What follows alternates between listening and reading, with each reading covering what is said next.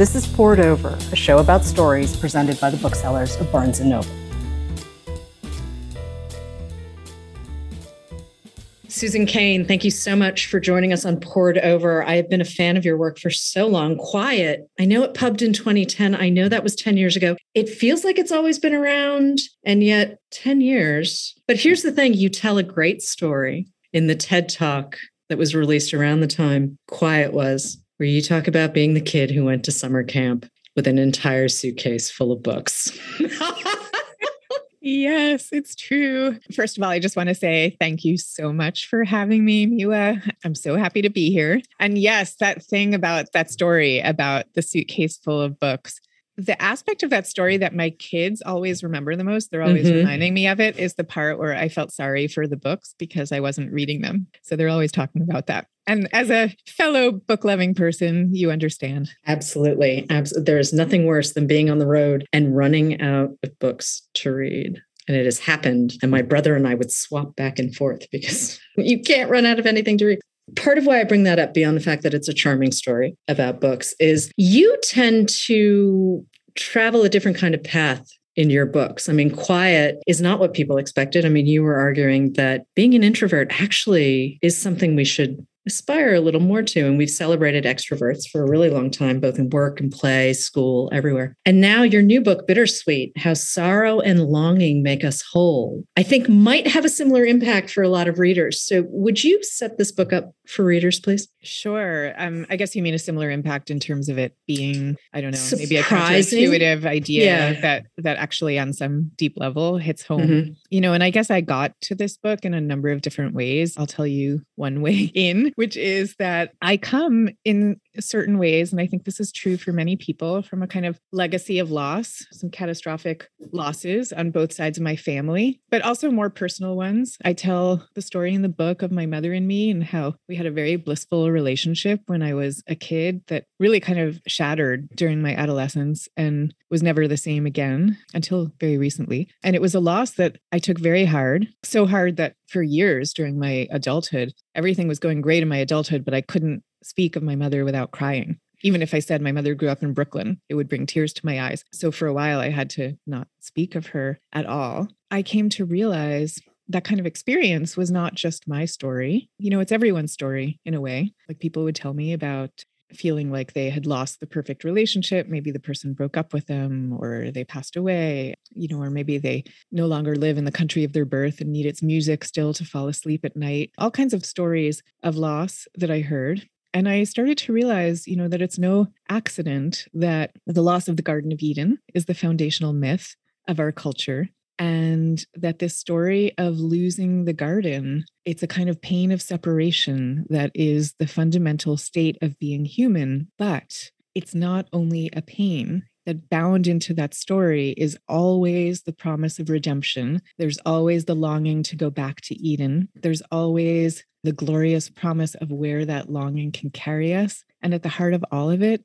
is love. And I went on this 5-year quest trying to figure out what this pain of separation was all about, and found that this longing, this sorrow, this pain of separation is actually one of the secret gateways we have that carries us to connection and creativity and love. You could even argue that it's the wellspring of those three states: connection, creativity, and love couldn't be what they are without our sorrows and our longings. You can see how the threads of Bittersweet are related to your earlier work, but how did you know this was going to be your next book, this subject? My process always is that I set out to answer a question that's deeply bothering me or following a deep instinct that I have. And in this case, the question that I could not let go of, kind of the catalyst question for this book, was the response that I have had all my life to listening to sad minor key music. You know, Leonard Cohen is like my all-time favorite musician. I know you love him too. And I, all my life, have had this reaction to sad music of not feeling sad at all when I listen to it. Instead, what I feel is a kind of sense of uplift and a sense of wonder and awe that a musician could take pain and turn it into beauty.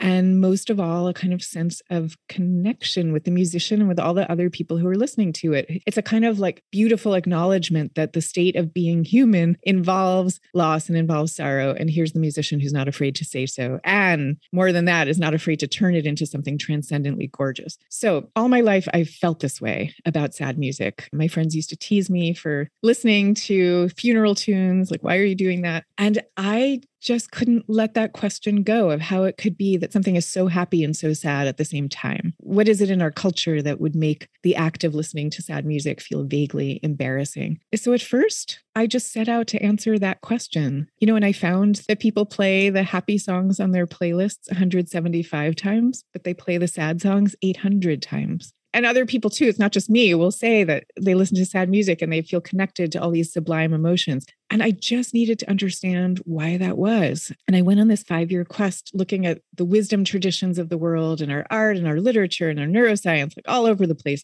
And what I realized is we have a tradition of poets and philosophers and thinkers who for 2,000 years have been trying to tell us that our longing is the great gateway to belonging. So this wasn't just my idiosyncratic reaction to bittersweet music. This was a deep and fundamental truth, and I just couldn't let go of it. I'm going to quote you from the book for a second because this line is so good. Longing is momentum in disguise. It's active, not passive, touched with the creative, the tender, and the divine. And I had always thought of melancholy and longing as very passive states. That's probably just my misinterpretation for anyone who's listening. But I do think that the idea that longing can be an active state that can push you towards change is really radical. Yes, you're not alone in thinking of longing and melancholy as passive states. That is what our culture teaches us very incorrectly. I'll give you a few examples of how our tradition actually contradicts this. You look at Homer's Odyssey. It opens with the hero, Odysseus, who's about to take this epic, world-changing journey. It opens with him weeping on a beach, longing for his native Ithaca. You look at all of our favorite children's literature, whether it's Harry Potter or Batman or Pippi Longstocking, almost always the protagonist is an orphan. Why is that? Why is the protagonist an orphan? It's because they come into the story broken and longing for completion. And it's only once they've been orphaned that the story starts, that the adventure begins, that they claim their birthright. And this is because we are all of us orphaned in some kind of way. We come into this world incomplete in some incredibly fundamental way. We're all subject to bereavement and breakups and plagues and wars and all of it, as well as to great joy and connection and union. And these stories are trying to tell us that it's the act of longing for that greater state that's actually the engine that carries us to the best things that humanity is capable of. And even the word longing, like the vocabulary word longing, it comes from English and Germanic roots that literally mean to reach for and to grow longer. So these are very active states. They're not passive the way we have been taught to think. And you mentioned vocabulary a second ago, and it seems to me that as a culture, we substitute words all the time. We interchange sadness and grief, and there is a delineation between those two states. I think at some point in the book, you say there are up to 27 different emotions that we can experience. And I think we can all mentally run through a list and say, okay,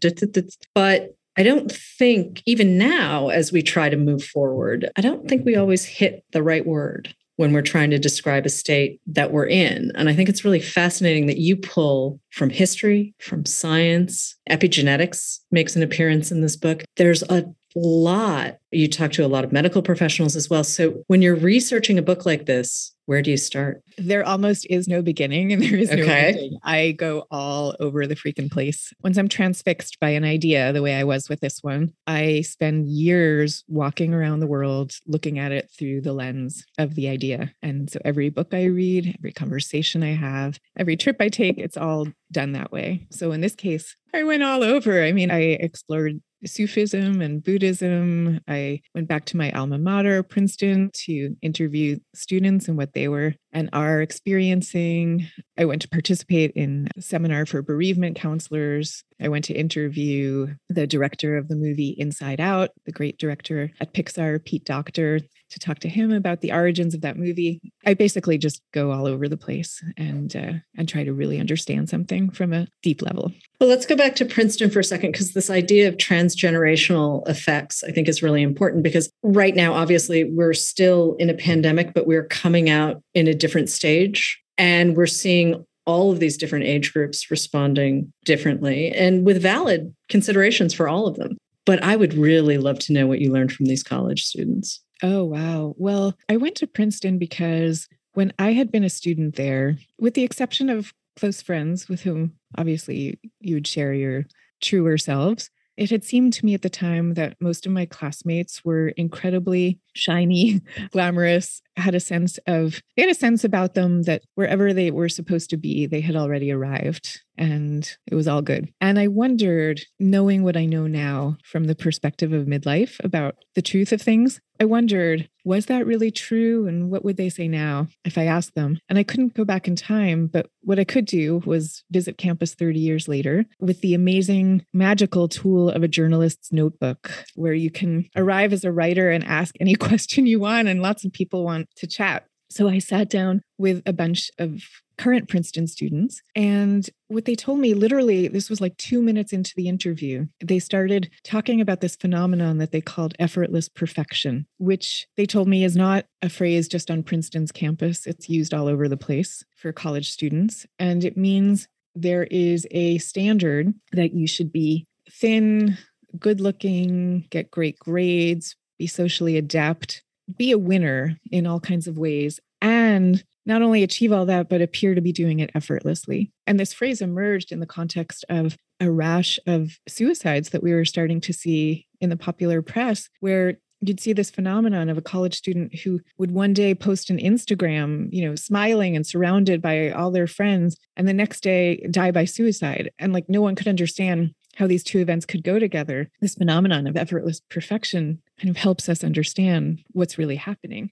That's just one kind of lens into it. But I think there's a veneer that many of us feel obligated to wear because we're not allowed to express the truth of our sorrows and longings, let alone understand the power of our sorrows and longings. That's the part that's a real loss. And I have to say, there's a quiz in the introduction to Bittersweet. And yes, I did the quiz. I got a 7. And that was a little higher than I was expecting, because these aren't things I think about sort of in my day-to-day, though I get to walk to work. It's a very nice walk. And I'm frequently struck by little things, noticing that the trees happen to look very beautiful, or the light is something I notice a lot, and the light just looks beautiful. And I'd never really thought of that particular connection to bittersweetness. I always thought that was more sort of music, movies, film. But you are talking too in sort of a day-to-day sensory experience, which I had to sort of step back and say, right, okay, because I'm so used to just moving through my day, and yet there are all of these moments. Yeah, very much so. I guess just to give people listening who haven't seen the quiz yet, a sense of some of the questions that we ask. It's questions like, do you ever draw comfort or inspiration from a rainy day? Have others called you an old soul? Do you feel elevated by sad music? Definitely shows up. Oh, yeah. Yes, it does. Yeah. Do you react intensely to music, art, and nature? And maybe it's helpful here to describe what bittersweetness really is, which is it's the recognition that joy and sorrow, light and dark, bitter and sweet, that they are forever paired. That's the reality of the human experience. And also a kind of acute awareness of passing time and what you could describe as a piercing joy at the beauty of the world. It's a joy because the world is obviously beautiful, and it's piercing because if you're thinking about it, you realize that it's all impermanent. And there's a great human challenge in what to make of that impermanence. And we are not encouraged to think of any of these things, even though they are the deep heart of our experience. So part of what the book is doing is just getting people to be aware of these experiences and understanding the power in them, to unleash, as I say, creativity, connection, love. And we can talk about how that works. Let's give people some examples of that. So when it comes to creativity, for example, there was a study that was done where the researchers took a group of subjects and they had them make speeches to audiences that the researchers had primed in advance. So half of the people gave speeches to audiences that clapped loudly, cheered wildly, looked very smiling and affirming. And the other half gave speeches to audiences that looked very bored and disapproving. And as you would predict afterwards, the people who gave speeches to the nice audiences said they felt they were in a good mood. And the people who gave speeches to the disapproving audiences were kind of down in the dumps. But also the researchers had all these speech makers right afterwards make a collage. They then had a group of artists rate for creativity. And what they found is that the people who had made speeches to the disapproving audiences created better collages, more creative collages. This was especially pronounced for people who had come into the whole situation already more emotionally vulnerable. So there seems to be some kind of mysterious connection between our experience with precarity and with feeling a kind of sense of threat or sorrow or whatever it is, and our ability to kind of dig deep and be creative. And what I believe is going on here is when we're doing it right, we have the power to transform pain into beauty. And we have not just the power to do it, but we have the desire to do it. We're like longing to do it. We come into this world with a kind of longing for a more perfect and beautiful world. And when you look at what creativity really is, it's trying to reach a world that is better. So the more you're primed to understand what the drawbacks are in the current situation, the more your creative impulse is going to be stimulated. And I'm not trying to say in any regard that this means that we should or would need to become depressive in order to be creative. It's more that being in tune with the natural balance of joy and sorrow in a given life, that's the real engine. So that's just one example. My first thought as we were sitting down to talk this morning is, how did writing this book change you? Oh, so many ways. I mean, one way is that the grief that I started this book with, the one that I told you about with my mother, that grief became largely resolved. This is partly because in her older age, we really have come to a pretty deep resolution between us. But it's also because there is something about the process of, I guess I keep coming back to that idea, whatever pain you can't get rid of, make it your creative offering. There is something about that act of transforming a pain into some kind of positive act that has a way of resolving the pain. And I didn't expect that, but it was really true. It sounded like one of those cliches of catharsis. Someone even told me, oh, maybe writing this book will resolve. And at the time they said that to me early on in the process. And I thought, yeah, that's one of those things that sounds kind of sappy and nice, but it was actually true. There's a great story you have of a friend of yours who's a violinist, and her Stradivarius was stolen. And unfortunately, because the price shot up when it came back on the market, she couldn't actually buy her instrument back. But she says something really interesting to you where she's like, well, but I realized that playing this new instrument, I was not the same musician and I didn't want to be the same person, that I had already changed. And there's so many examples like that. You tell a great story of this Leonard Cohen memorial concert that you went to in Montreal. Would you tell that story? The change that happens by the end of it is pretty great. Yeah, I have loved Leonard Cohen for decades, to the point of, I don't know about obsession, but I really love him. So a year after he passed away, his son made a memorial concert in Montreal, and I live on the East Coast of the US. My kids were pretty young at the time. My husband said we should take the family and go to Montreal so I could attend this concert.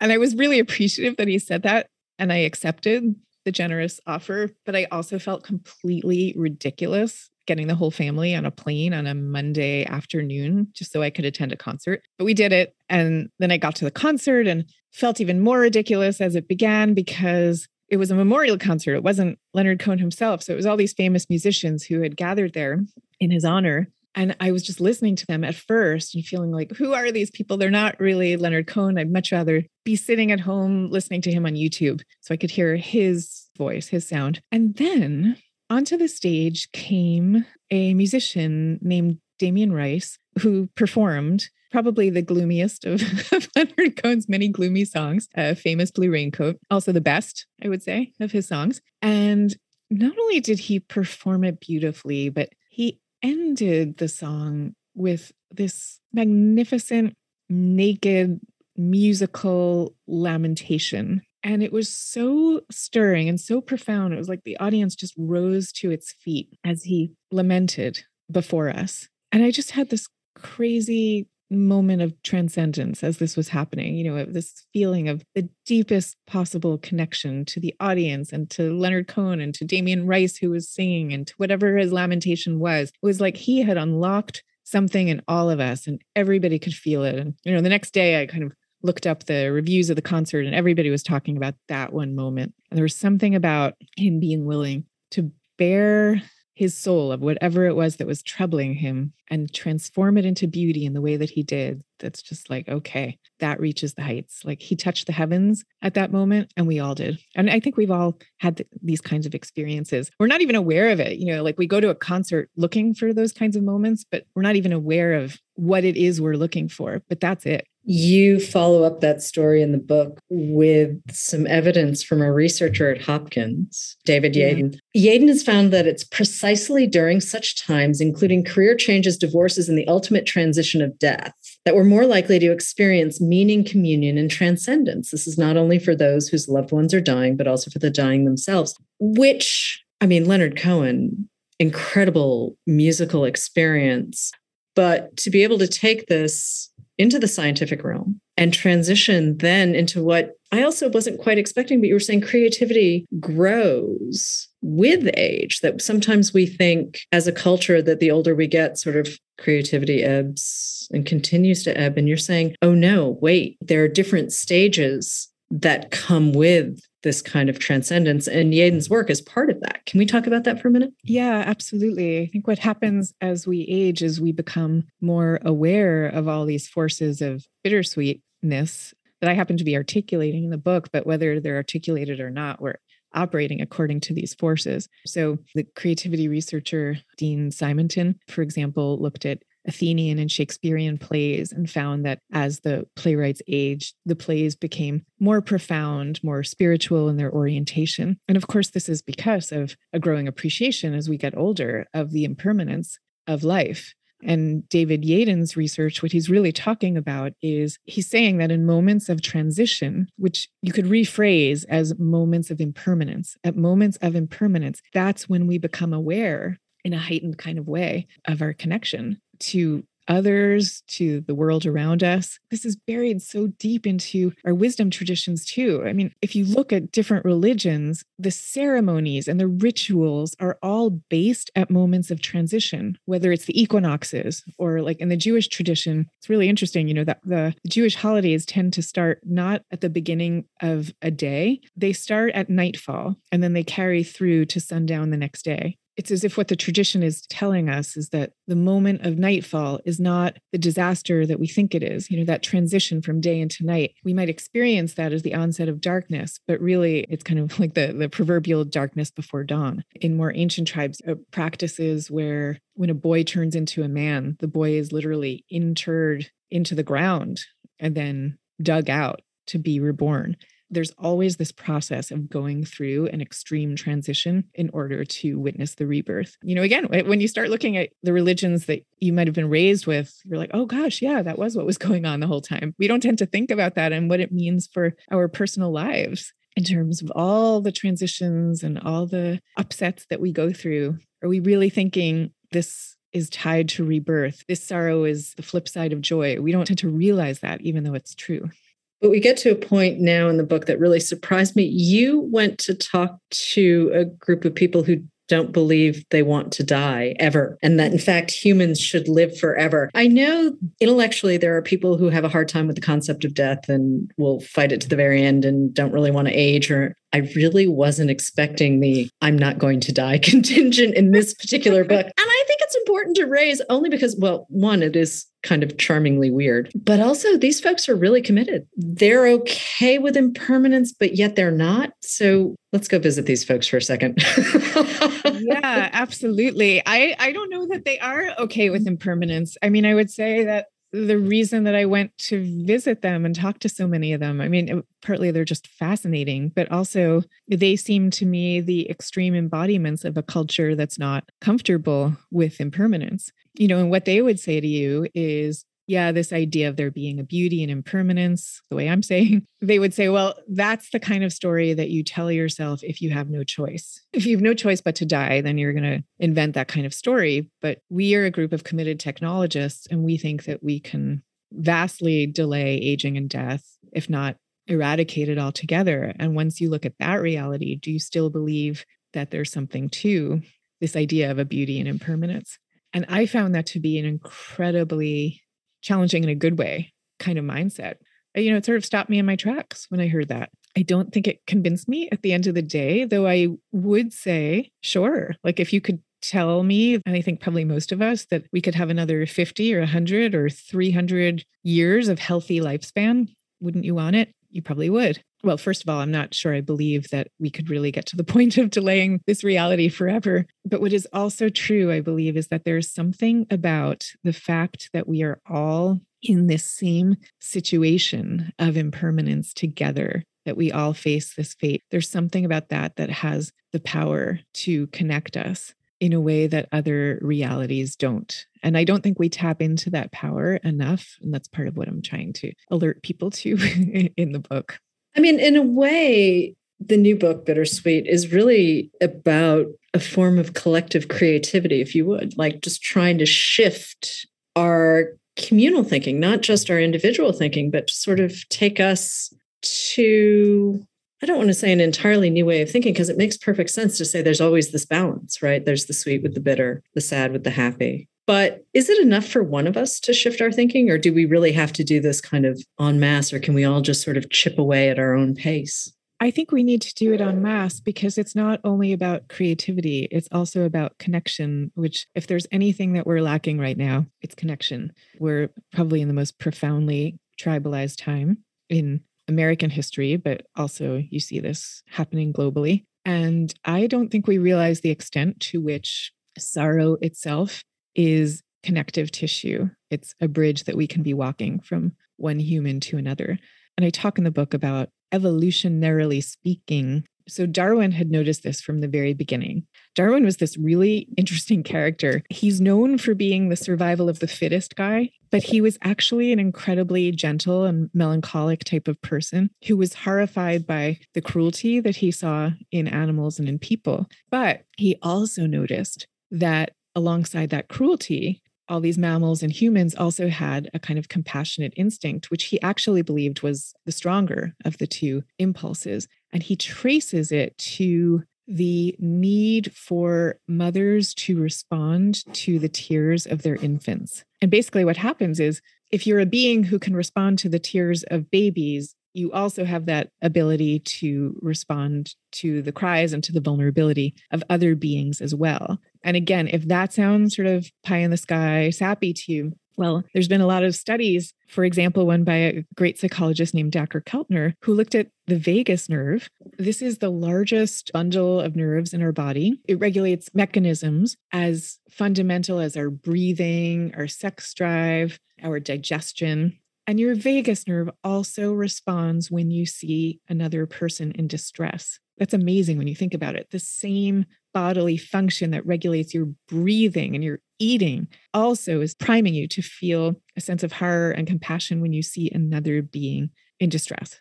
So this is something very basic that we have the power to tap into, and we just need new mechanisms of how to do it. It's the intersection of compassion and bittersweetness. Yeah. And, as I say in the subtitle of the book, it's how sorrow and longing can make us whole. The sorrow piece is a piece that I think we shouldn't neglect. And yet we do. I mean, there was one organizational psychologist, his name is Jason Kaunoff, and he did a study where he looked at the language that we use in the workplace. And he found that when people are anxious, they say that they're frustrated. And when they're sad, they say that they're angry. So they're like disguising their true emotions with emotions that sound supposedly more empowered, which you get, of course. Like I understand why people do that, but there's a collective disempowerment that goes on when we're leaving all those emotions out of the picture. Okay. So again, vocabulary, this thread, this idea that we keep flipping words and substituting words for moments where we don't want to admit our sort of true state. And There's a researcher called Susan David who has a concept called emotional agility, which is pretty much exactly what it sounds like. The idea that you can sit with the discomfort and use it to move to a better state. And one of the things, though, and I think this is from a TED Talk, she's got dead people goals. Yeah. And I love the phrasing of this. And what she says is only dead people never get stressed, never get broken hearts, never experience the disappointment that comes with failure. And I think this is incredibly important because we're in a moment where it feels like there are very few people who can sit with any kind of discomfort. And again, this idea of substituting vocabulary to help sort of push away instead of, and it's a cliche for a reason, but the only way through is through. I really love the idea of dead people goals because here we are being human.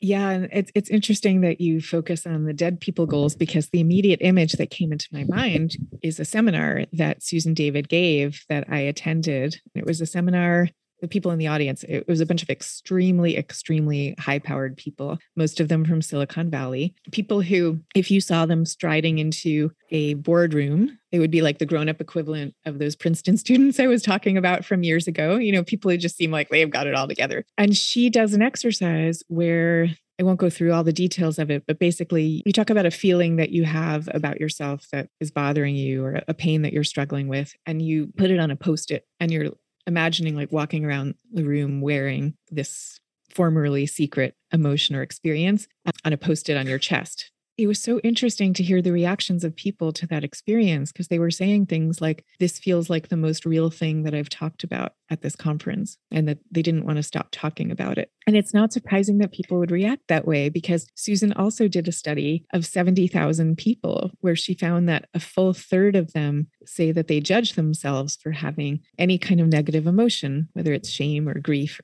We spent some time with researchers. We spent time with the science. We've talked about vocabulary. There is a spiritual piece to this as well. You've learned to meditate, it sounds like, from the book, but also Rumi's poetry makes more than one appearance in the text here. And it's something that you come back to. And I'd really just like to spend a few minutes with you on both of those things, because clearly you have had this transformation that you've talked about, certainly with your relationship with your mother, but there seems to be more happening here than just that. Yes, you're a very astute reader. I came in not only to this book, but just to the experience of thinking about these questions. I came in as a lifelong deep agnostic when it comes to spirituality. And I guess I'm still agnostic, but I think about it in a very different way now, which is to say that I have started to realize that this longing that I believe is the core fundamental experience of all humans. Well, when you look at it religiously, let's say it's a longing for God. We call it a longing for Eden. We might call it in Judaism, a longing for Zion. In Islam, a longing for Mecca. Sufis call it, Rumi, who you just mentioned, who's one of the great Sufi poets, call it the longing for the beloved of the soul. That longing gets expressed in 1,000 different ways. So for some people, it's explicitly religious, but it's also what C.S. Lewis called, before he became a committed Christian, the inconsolable longing for we know not what. And that's the longing that we feel when we hear sad music. It's a kind of longing for a more perfect and beautiful world. It's the same longing that we see expressed in Dorothy in The Wizard of Oz. What is she longing for? For somewhere over the rainbow. She's longing for home. You look at an iconic advertisement, the kind we know so well from magazine ads, of the shiny convertible that's driving around a bend to nowhere. And we think the focus of the ad is the car itself, but really the focus of the ad is the place around the corner, the beautiful place to which the car is driving that we can only imagine but never quite reach. That state of longing, I've come to believe, is the heart of humanity. Because psychology tends to be staffed by atheists or agnostics, it is kind of blind to this impulse. But, I happen to be sitting here at my desk as you asked me this question, so I'm going to pull a Rumi poem down from my wall. I'm going to read it to you, but first I'm going to set it up. This is a poem where he's talking about a man who is praying to Allah, and then a cynic comes along and says, why are you doing that? Why are you bothering? Have you ever gotten an answer back? And the man thinks, no, I never did get an answer back. And so he stops praying. And then he meets Khidr, who is the guide of souls, who says to him, why did you stop praying? I'm going to read this excerpt from the poem, This Longing for God. This longing you express is the return message. The grief you cry out from draws you toward union. Your pure sadness that wants help is the secret cup. And this is up on my wall because I believe this is the deepest truth. Whether you believe in the gods of the ancient books or not, it makes absolutely no difference. Your longing is still the return message. Your pure sadness that wants help is still the secret cup. And the grief, our shared grief, is what draws us towards union, period. And this is probably the deepest truth that we have of our 2,000 years of traditions. And yet, when are we ever taught it? And all of those combine to push us forward and change. Yes, they do, because it's because of this kind of longing that we create and change and like reach for each other in the first place. I mean, when you long for unconditional love, when you long for the arms of your partner who you're in love with, when you long to build a rocket to Mars, it is all the same impulse. It's the impulse to get to this more perfect and more beautiful world, to get to somewhere over the rainbow. So this is like the great animating engine of humanity. To come back to where we started, it's not the passive thing that our culture is telling us. It's exactly, precisely the opposite. And it's a really exciting journey. It's right in front of us. Before I let you go back to your life, there's one thing I want to bring up, because you mentioned that experiment where people gave speeches to different kinds of crowds. And this is not exactly parallel, but you did deliver a TED Talk in 2019 on the whole idea of bittersweet. The reception was not maybe what I would have expected. It was just really interesting. I gave that talk, as you say, in the summer of 2019. So that was the summer right before the pandemic started, before we ever dreamed that this big thing was headed our way, before many of the challenges that we faced over these last 2 years or so. The talk, by the way, is being released along with the book, even though I gave it 2 years ago. So on March 22nd, it will be available. It was just very interesting because I felt when I gave that talk as if half the audience just completely got it right away. They were like, oh my God, that's me. This is how I've thought and lived all my life. I never thought about it, put it into words. And the other half, a lot of these people are friends of mine, people I knew in the audience. Like I came off the stage and they were like, wow, I didn't know you were so depressive. I don't think that second half of the audience would have reacted that way today. I don't think they would have. I think there was not then the same recognition of the pairing of joy and sorrow. So I think that second half of the audience was kind of saying, what the heck? Life is pretty good. Why are you going on about sorrow and longing? And what I would say to that, the flip side of that is if you can see that in every beautiful summer, July field of poppies, if you can see that beautiful field of flowers is all about impermanence and it's about the inevitable sorrow of its passing, you also have the power to see that when you're in a situation like the one that we're in now, where things are not as good and they're not as easy, that the flip side of that is also its joy and its rebirth. We may not be experiencing it at this moment, but this is a duality that doesn't stop. If I could go back and talk to that second half of the audience, I think I would point that out today. Change is possible, and bittersweet is part of change. Bittersweet is here. It is in stores now. Susan Cain, thank you so much for joining us on Poured Over. Thank you so much for having me and for being such an incredibly thoughtful conversationalist. I really appreciate it. Thank you so much, Miwa, for having me.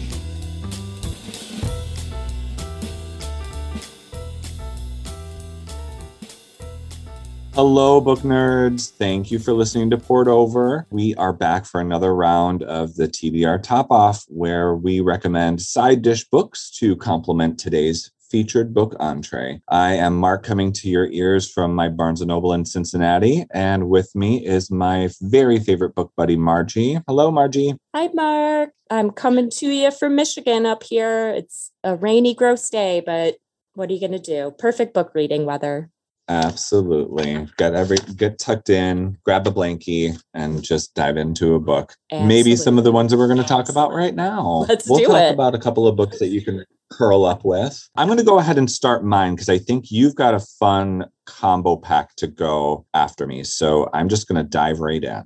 The book I chose today is called From Here to Eternity, Traveling the World to Find the Good Death. and it is by the fantastic Caitlin Doughty. Caitlin is a mortician by trade and really all around very cool person by nature. By all means, please check out any YouTube video that she's featured on. She's just a blast. She's written a few books that allows for frank conversations about death, which is not always the easiest thing to talk about, but she comes at it with sort of a fun approach that I think is just really delightful. In this book, you follow her kind of all over the world. She does some globe hopping to show us different ways that cultures tend to their deceased. It really opened my eyes on the world of funerary practices because you get to read about things like sky burials, funeral pyres, burial composting. There's a hotel for the dead in Japan where you kind of like hit a handful of buttons and this sort of door opens up and the corpse is kind of lifted into this lovely hotel room for you to spend some time with. It's fascinating. There's even a region in Indonesia where mummified corpses basically remain in the home for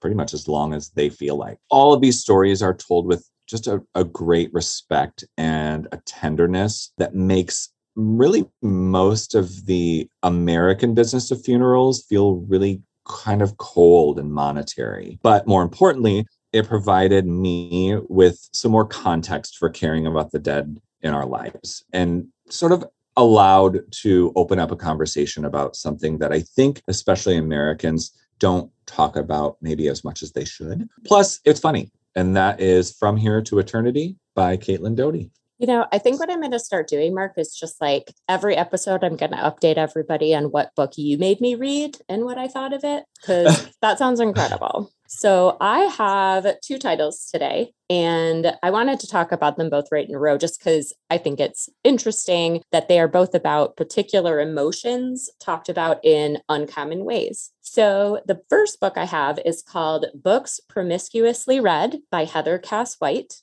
To explain the emotion that moved me in this one, I am first going to quote the author. What matters is staying attuned to an ordinary, unflashy, mutely persistent miracle that all the books to be read and all the selves to be, because we have read them, are still there, still waiting, still undiminished in their power. It is an astonishing joy.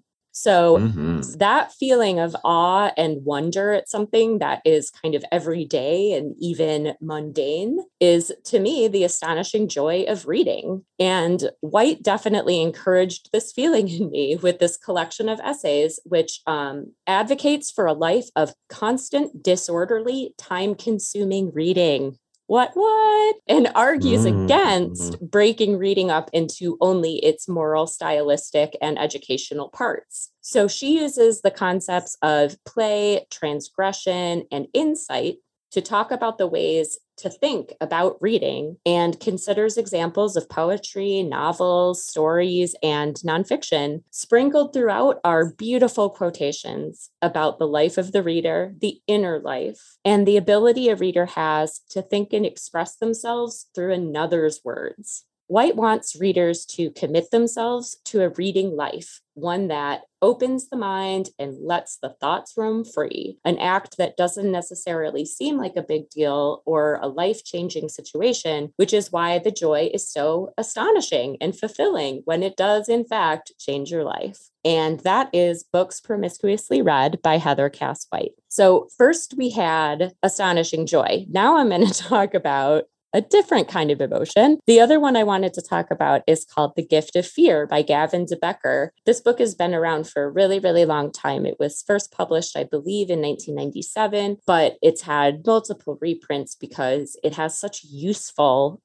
information in it. I actually found out about this book from a podcast I listened to called True Crime Campfire, and they talk about this book all the time. Fear obviously is an emotion that we talk about in negative terms. That's something to be eradicated and overcome. But this isn't a guide to getting over fear. It's a persuasive argument that fear is necessary to us, and listening to our fears can actually save our lives. De Becker is regarded as a leading expert on predicting violent behavior, and wholeheartedly believes that all of us have the ability to sense danger through our fear responses, which he argues is the best intuition we have in uncommon situations. He provides all kinds of examples and scenarios, from a stranger offering assistance to a disgruntled employee, that encourage the reader to recognize their feelings of offness. I just made up that word. He does not use it in his tome. And to listen to the little voice in their head and their physiological responses and trust them. So most of this book is really quite reassuring, giving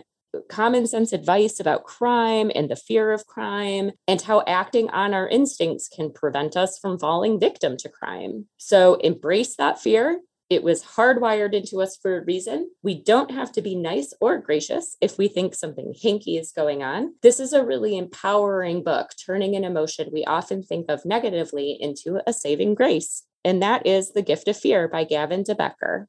Oh, that's fantastic. I feel like you picked the two perfect books to complement anything done by Susan Cain, but particularly Bittersweet. So wonderful job as usual. Oh, I'm a big fan of those melancholy feelings. I'm quite excited for this one. Yeah, I do love to swim around and all that muck in my brain and the brains of others. So thank you guys all for listening today. We hope that the titles we recommended gave you some extra book snacks to complement today's featured book, Bittersweet by Susan Cain. Please like and follow us at Barnes & Noble. My name is Mark. You can follow my home store at BN Westchester or my own Instagram at bookmark79. And my name is Margie. You can follow my store at BN Northville, or you can find me on Instagram at Margie Bookbrain. Thank you all so much. Happy reading, and we'll see you next time. Happy reading. Poured Over is a Barnes & Noble production. The show is available on Apple, Spotify, and Stitcher. Please rate and review us wherever you listen to podcasts.